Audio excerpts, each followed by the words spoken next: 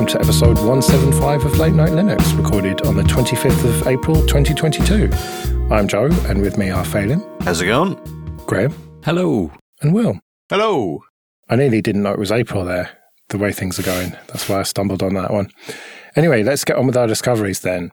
I did mine last time, so Will, what's yours? Tuya Convert. Tuya Convert. Yeah, so a little while ago, there was a company called Insteon, and you might have talked about these people recently. They sold home automation equipment, and they've been going for a long, long time, like more than 10 years, I think. And originally they did some X10 hardware, and then later on they did this sort of hybrid radio and mains power network layer connection stuff. And I thought that their stuff was pretty decent, pretty well regarded. And then some point in the last week or so, they just went away. And now most of your gear is kind of useless, or at least it won't connect to the cloud. And there's another company called Tuya, who I think are somehow related to Xiaomi, the big Chinese company, also sell a whole load of home automation equipment, from light bulbs to radiator valves to temperature sensors to PIR sensors to doorbells to you name it, they do it. Oh, robot hoovers as well. And all of this stuff connects through their cloud service. They have got an API, and it's a relatively well documented API, and you can get a free developer account and you can control your devices from your own applications. But nevertheless, it is still a closed shop. And one day, if their cloud service goes away, then you're gonna screwed. But most of these devices run on an ESP8266, which I'm sure most of you will know is a ubiquitous Wi-Fi microcontroller. And they run a sort of standard firmware image, and people have been working on reverse engineering the firmware update mechanism. As Tuya Convert will let you power on one of these devices, and they support a whole range of things. But the things I use it for mostly are mains sockets, like you plug it in, plug something into it, and then control it from the web. And it will report power usage over MQTT while you're doing it. You can boot this thing up. You can put it into sort of pairing mode. You can run this Tuya Convert on your desktop, which will discover the device and replace it with something like Tasmota, which is an open source equivalent, which is completely open, open API and no dependence on cloud services. And so if you happen to have one of the devices which is old enough and hasn't had a firmware update too recently, because they tried to stop people doing this, then you can turn this thing on, hold down the pairing button or whatever it is, the button that's on this thing, run this little script and reflash it and remove all dependency on cloud services. And it works really well. Tasmota is a great solution for people who want to get rid of cloud services. You can talk to it over MQTT, you can talk to it over the web, and it supports all the features, and it's just a really nice solution to removing cloud dependencies from your stuff. And it ties into Home Assistant nicely, I hear. It does, and it ties into Node-RED quite nicely as well. There's a whole load of sort of abstraction layers that it hooks into, but yes, Home Assistant's the big one, and it works really nicely there. That sounds really good. I'm amazed there isn't a kind of a standard open source stack for this stuff, or even crowdfunding campaigns for creating our own things that we can host. At least those devices have been saved from going in the bin. Yeah. I think Tasmota's probably about as standard as you're going to get. It is ubiquitous. I've tried a few different versions, a few different ESP8266 based firmwares. I've tried my own, but Tasmota covers most bases. It supports all of the variety of devices and integrates really well. So if you are thinking of investing time and energy in an alternative firmware for an ESP8266 based device, then I would certainly recommend Tasmota. All right, Phelim, what's Enter? Enter by Eric Radman is a very cool utility, which if you're on the BSD land, use KQ or iNotify in Linux land for watching a directory or set of files or a file itself for any changes. And I have sat with an strace looking at a file for the entire afternoon, and it has not made any output whatsoever until I catted changes into the directory, and it actually then spat to life. So it's a fantastic way to monitor a file, set of files or a directory for any changes that take place and then do something with it. So I was just echoing out a command saying, oh, it's changed. But you could be doing anything from running a new make on this set of source files or whatever, or God knows what, or restarting a process depending on whether a directory of like web stuff has changed for a static site. Very cool. And using iNotify, there's no polling constantly checking every minute or whatever. So very good. Event Notify Test Runner. Enter. Oh, well, that makes, I just thought it was one of those, like, you know, was it late 2000s, sort of like cut out all the vowels, consonants, whatever the hell it is, I can't remember. Yeah, like Flickr. I need to study my countdown more. That is great. I've used that for ages as well for building previews of Markdown files. Oh, you kept it to yourself very well then. I think it might be a discovery of the fortnight from a long time ago. How dare you, sir? A long time ago in a podcast far, far away. Maybe it came from the depths of my knowledge, but I doubt it. Yeah, I'm sure it did. Yeah. What's HW Probe then? Oh, this is quite cool. So I don't know if people remember this. Back in the sort of early 2000s, when the land of Linux laptops and Linux hardware was a terrible place, the Linux hardware sort of wiki that you used to follow to see what would work if you were buying your precious Win modems, etc., or motherboards that didn't quite work properly because the network chip was invalid for Linux. And yeah, this is a great way to contribute without doing too much work by sending a probe of your machine up to the site and then letting them know how well things work. And that way people can build a map of various motherboards, chipsets, graphics cards, whatever, that work quite well. And I've done this, and I did it again by mistake with a different ID, so I apologize to the project. There's two of me in there, but it's quite easy to do, and it's quite a good way to upload some stuff. And it looks like they're pretty agnostic when it comes to packaging. There's an app image, a Docker image, yeah, Snap, Flatpak. Yeah, I think I even installed the actual hardware probe utility. I think it was part of apt repo in Ubuntu, I think, to be honest. So yeah, on you go. And they've got live images as well. Yeah. Graham, yours is parallel disk usage.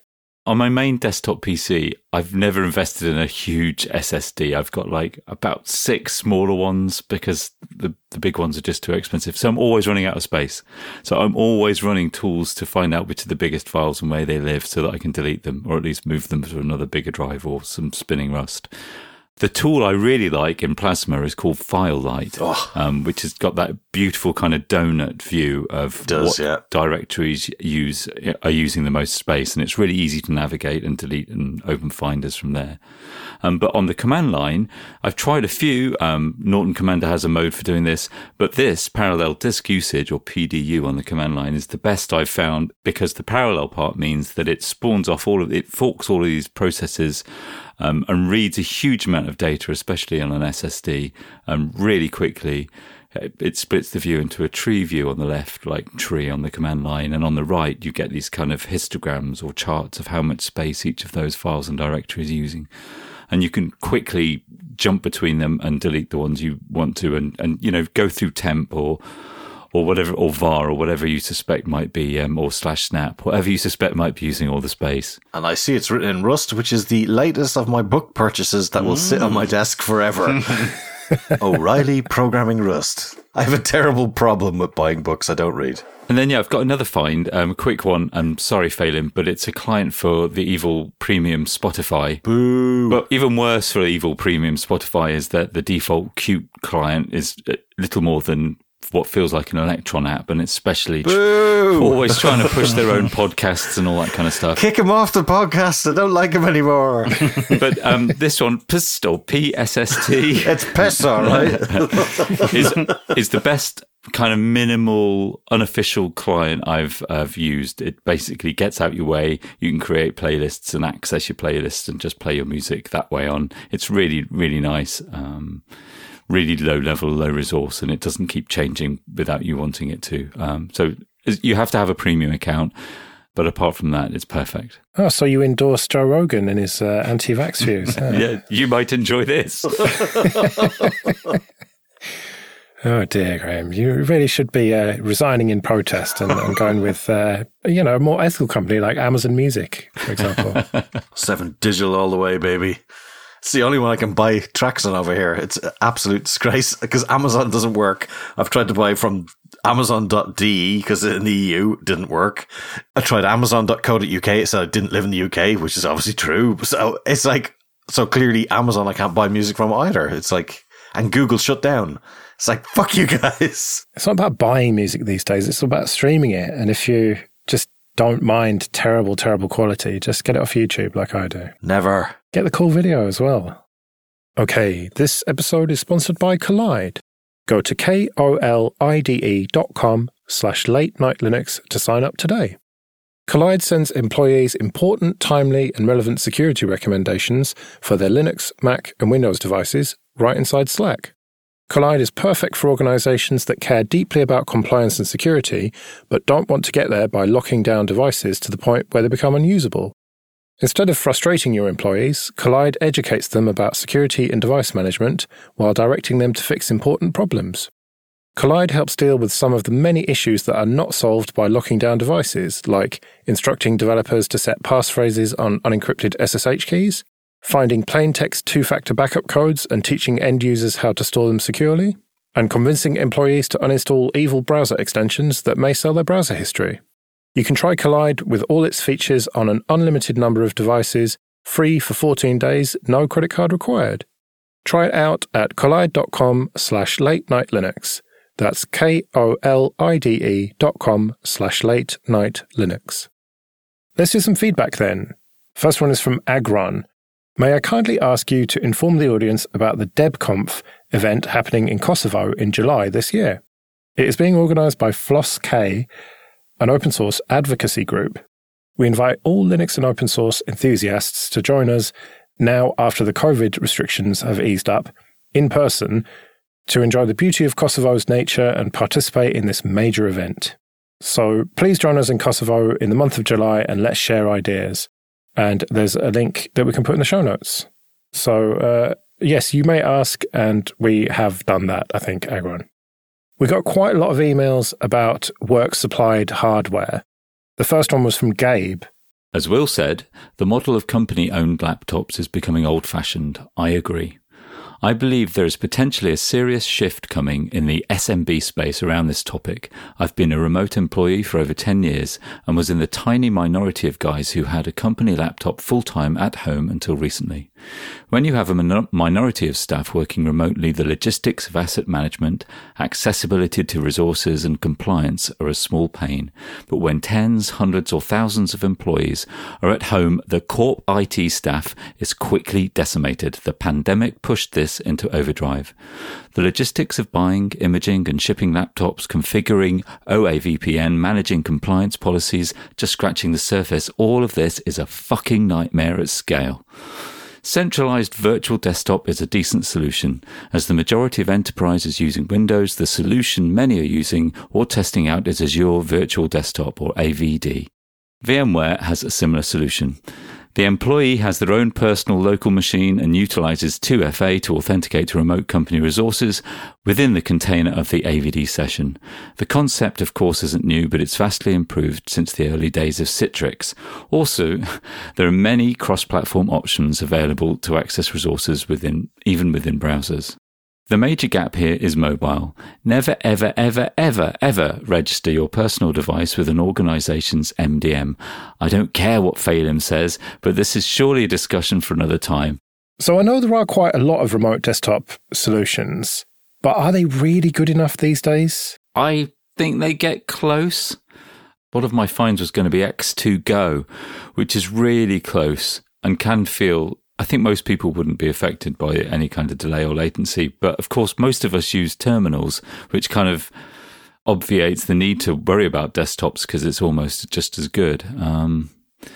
So yeah, I think it probably is good enough to use. Yeah, I think that when printing worked, like local printers connected to effectively thin clients, when that problem was solved, a whole new area was enabled for people to work from home and still be able to get all this weird stuff that they need to do done.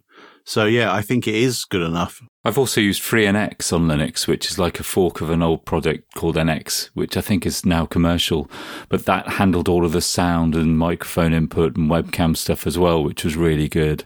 And so I'm sure that on Windows is a much better experience as well. And there was some sort of remote USB solution as well. So you could even plug in a thumb drive into a thin client and it would be mounted on the remote desktop. I can't remember what that was called, but even that works. So it's pretty complete. Yeah, it's funny. I've heard of clients that have had problems where they've had to have like local hardware devices that they've had to talk to remotely, and they've had like a machine off-site, and they've had various like improvements in sort of the remote desktop protocol. It's not RDP, it's something else. It's even like doing forwarding of debug of USB based devices and things like that all across the network. There's a lot of improvement there, I think, these days. It'd be just nice to see a bit more open protocol wise. Yeah, and I guess it's all there if you look at KVM and the way that handled like external devices. In theory, that's all going over like a local network connection, and it'll work over a distance network connection. I've also heard of like people transporting OpenGL commands over the network so that they've got local accelerated OpenGL of a remote session. Matt also wrote to us and explained that running Linux in the enterprise runs up against a lot of compliance and security issues as well. I know it can be quite difficult to get like certification, but there's an awful lot of distros that are actually certified against this stuff. And a lot of things like ISO will require you to sign off on things as well. So a lot of it is down to what you as a company will accept. And, you know, there's guides where you can follow from Ubuntu, the like, where you can actually get your machine to checkbox off against things. And the problem with a lot of these things I find is the fact that it is really a checkbook exercise. I'm not saying that there's not a good core of making sure hosts are secure, etc., but a lot of it is, it must have this. And it's like, well, that doesn't apply, so why should it have that? They can be quite inflexible, I find, but there are ways in those procedures to get a register and to write off what you are prepared to accept yourself. So I don't know. I'm not sure about that. Well, we talked about the Ubuntu 22.04 release, and the canonical press release about that was all about HIPAA and other compliance stuff. So they're clearly making an effort to try and tick the right boxes here. Yeah, and I mean, I've got clients who've gone through ISO and have actually passed, and with loads of Linux servers. I mean, they weren't desktops just purely by the fact of what they were doing with it, but for various clients who've had multiple cases where they've had to do antivirus, and he was raising the case that, you know, antivirus doesn't exist. Well, there's at least 2-3 vendors off the top of my head that I've used already that do have AV on Linux, and, you know, various things like there's Rapid7, or there's another one from Black Carbon, which is from, I can't remember who they are, but essentially they're kind of, you know, what changes take place in a box as they happen, and then they report them back up to the compliance machine in the center. I think there's an awful lot more stuff there that's available, and yes, it doesn't integrate maybe into AD directly for management, but there's a lot of tools out there like SaltStack, Ansible, Puppet, all these things are there. They may not have quite as polished an interface, but that being said, I have never enjoyed doing anything to do with Active Directory or any packaging on Windows either, so I don't think there's anything perfect out there. Yeah, but then you've got the likes of Google offering to just manage all of that for you with Chrome OS. Yeah, but I don't think that's a real fair comparison, because you can do so much more on a Linux desktop than you can on a Chromebook, because a Chromebook is essentially a browser. Not anymore. Not anymore. You can do an awful lot on a Chromebook. You can even have proper Linux VMs and stuff these days. Yeah, but that's tie-in from one vendor, though. That's a scary place to be as well. And that's a vendor with known history of shutting things down. Would you base your enterprise on that? I'm not so sure I would. Well, we also had someone who works at IBM as a software engineer. I think we'd probably better keep them anonymous just in case. And they say they're lucky enough that despite all the compliance rules, they're still able to run either RHEL or Fedora on work machines. Of course, with IBM now owning Red Hat, you'd think they'd let us use their software, but it's not as obvious as one could think. Corporations, right? Either way, I want to make the point that the same way as a company supports, say, Windows 11, they can support Fedora or Ubuntu, as opposed to just Linux, if the problem is supporting too many alternatives. And I think, yeah, exactly what we've been talking about. You look at what Ubuntu's doing with the compliance stuff, and Red Hat's been doing that probably for even longer, and SUSE as well. And yeah, you're not just picking some random distro off DistroWatch or whatever.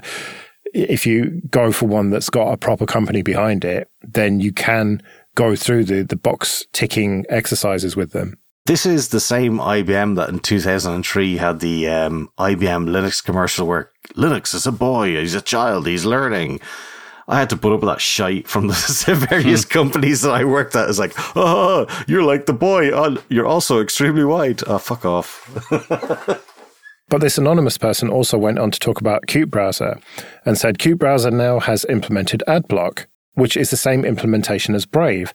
So it's not only an allow/deny list anymore. I've been using Qt Browser for years now, and yes, sometimes, though very rarely, it won't work, but mostly because some websites block it based on metadata and not because it can't handle the website. I've tried all Vim-like add-ons in Firefox, and quite frankly, they all kind of suck in one way or another. Plus, Graham said, Qt Browser is super minimalistic, all is in config files plus scripts, it's just good.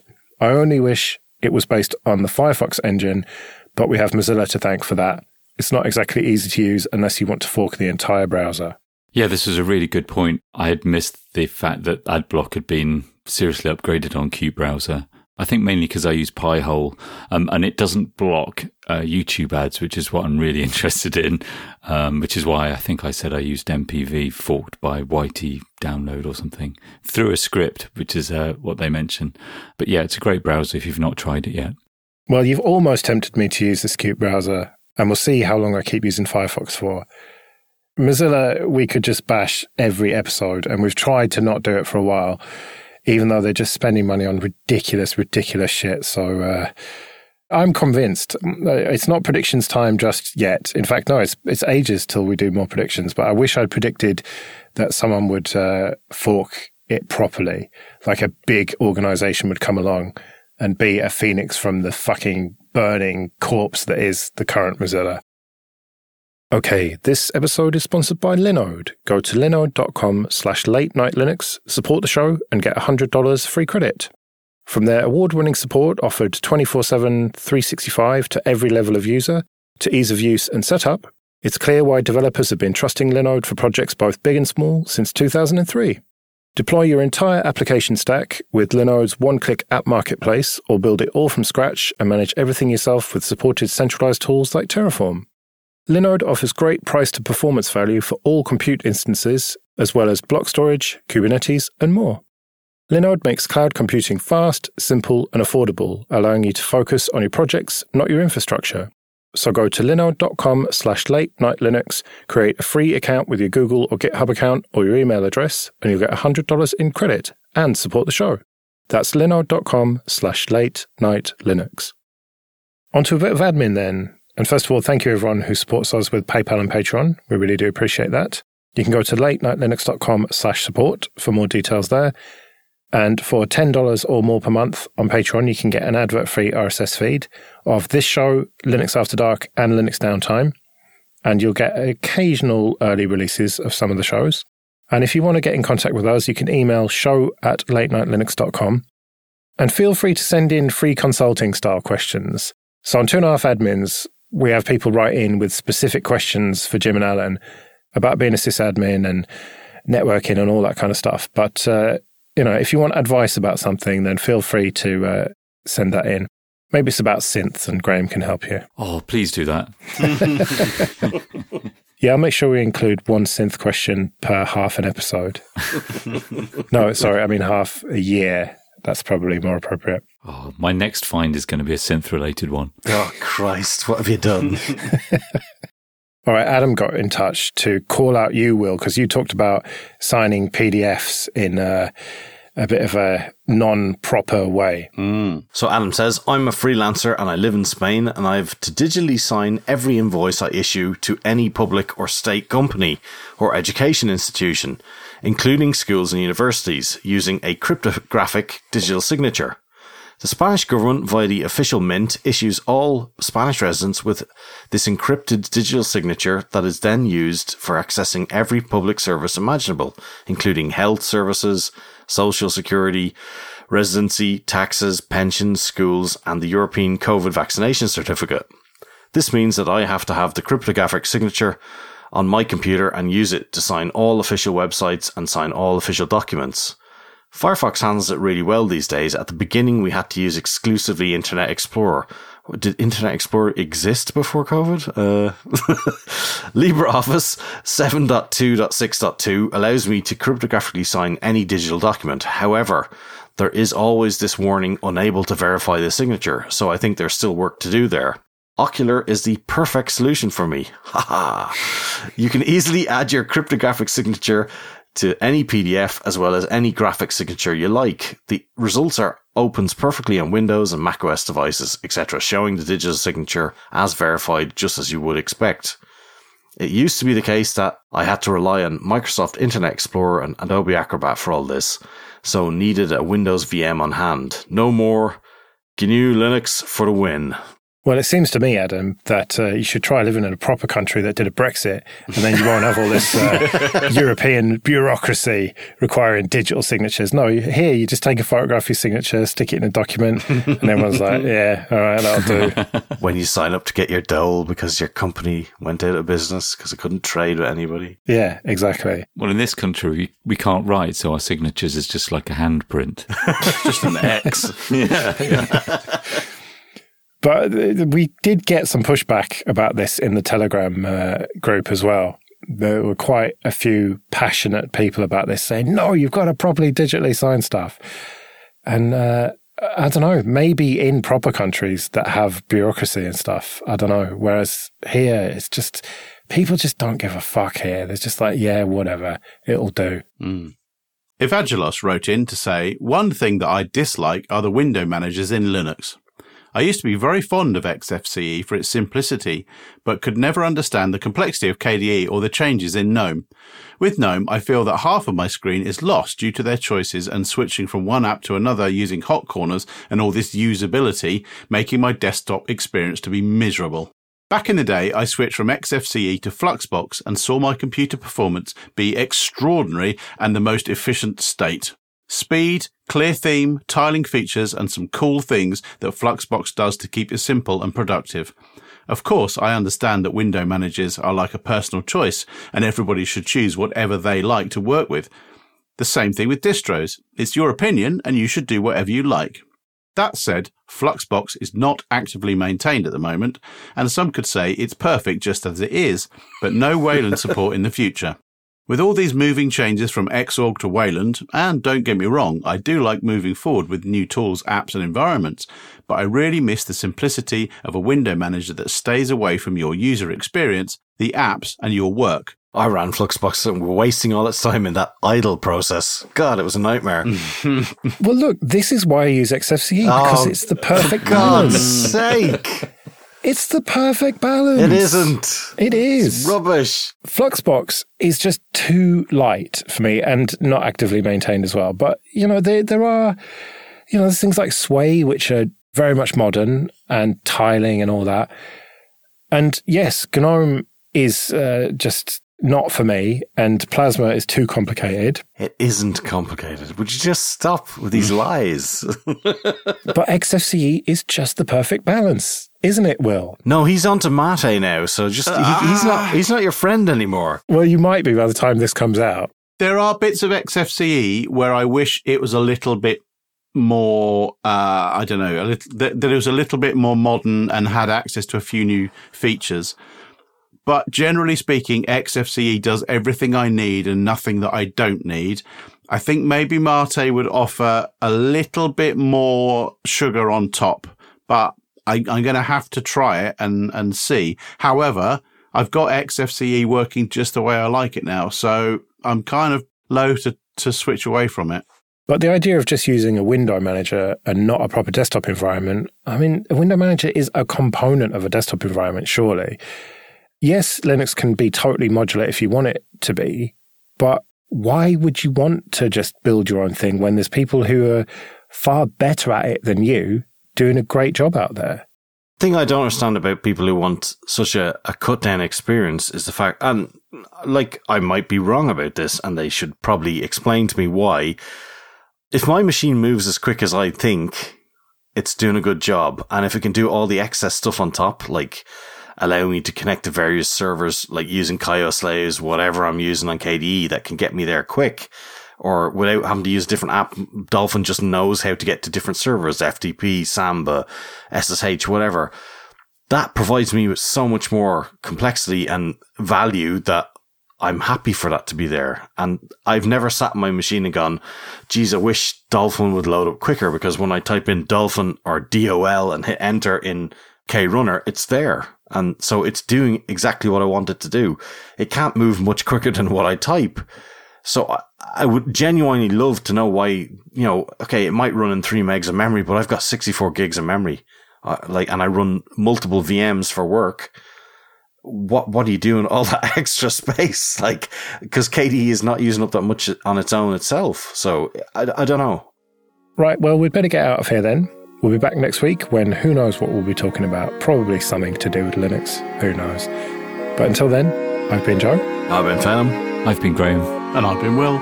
See you later.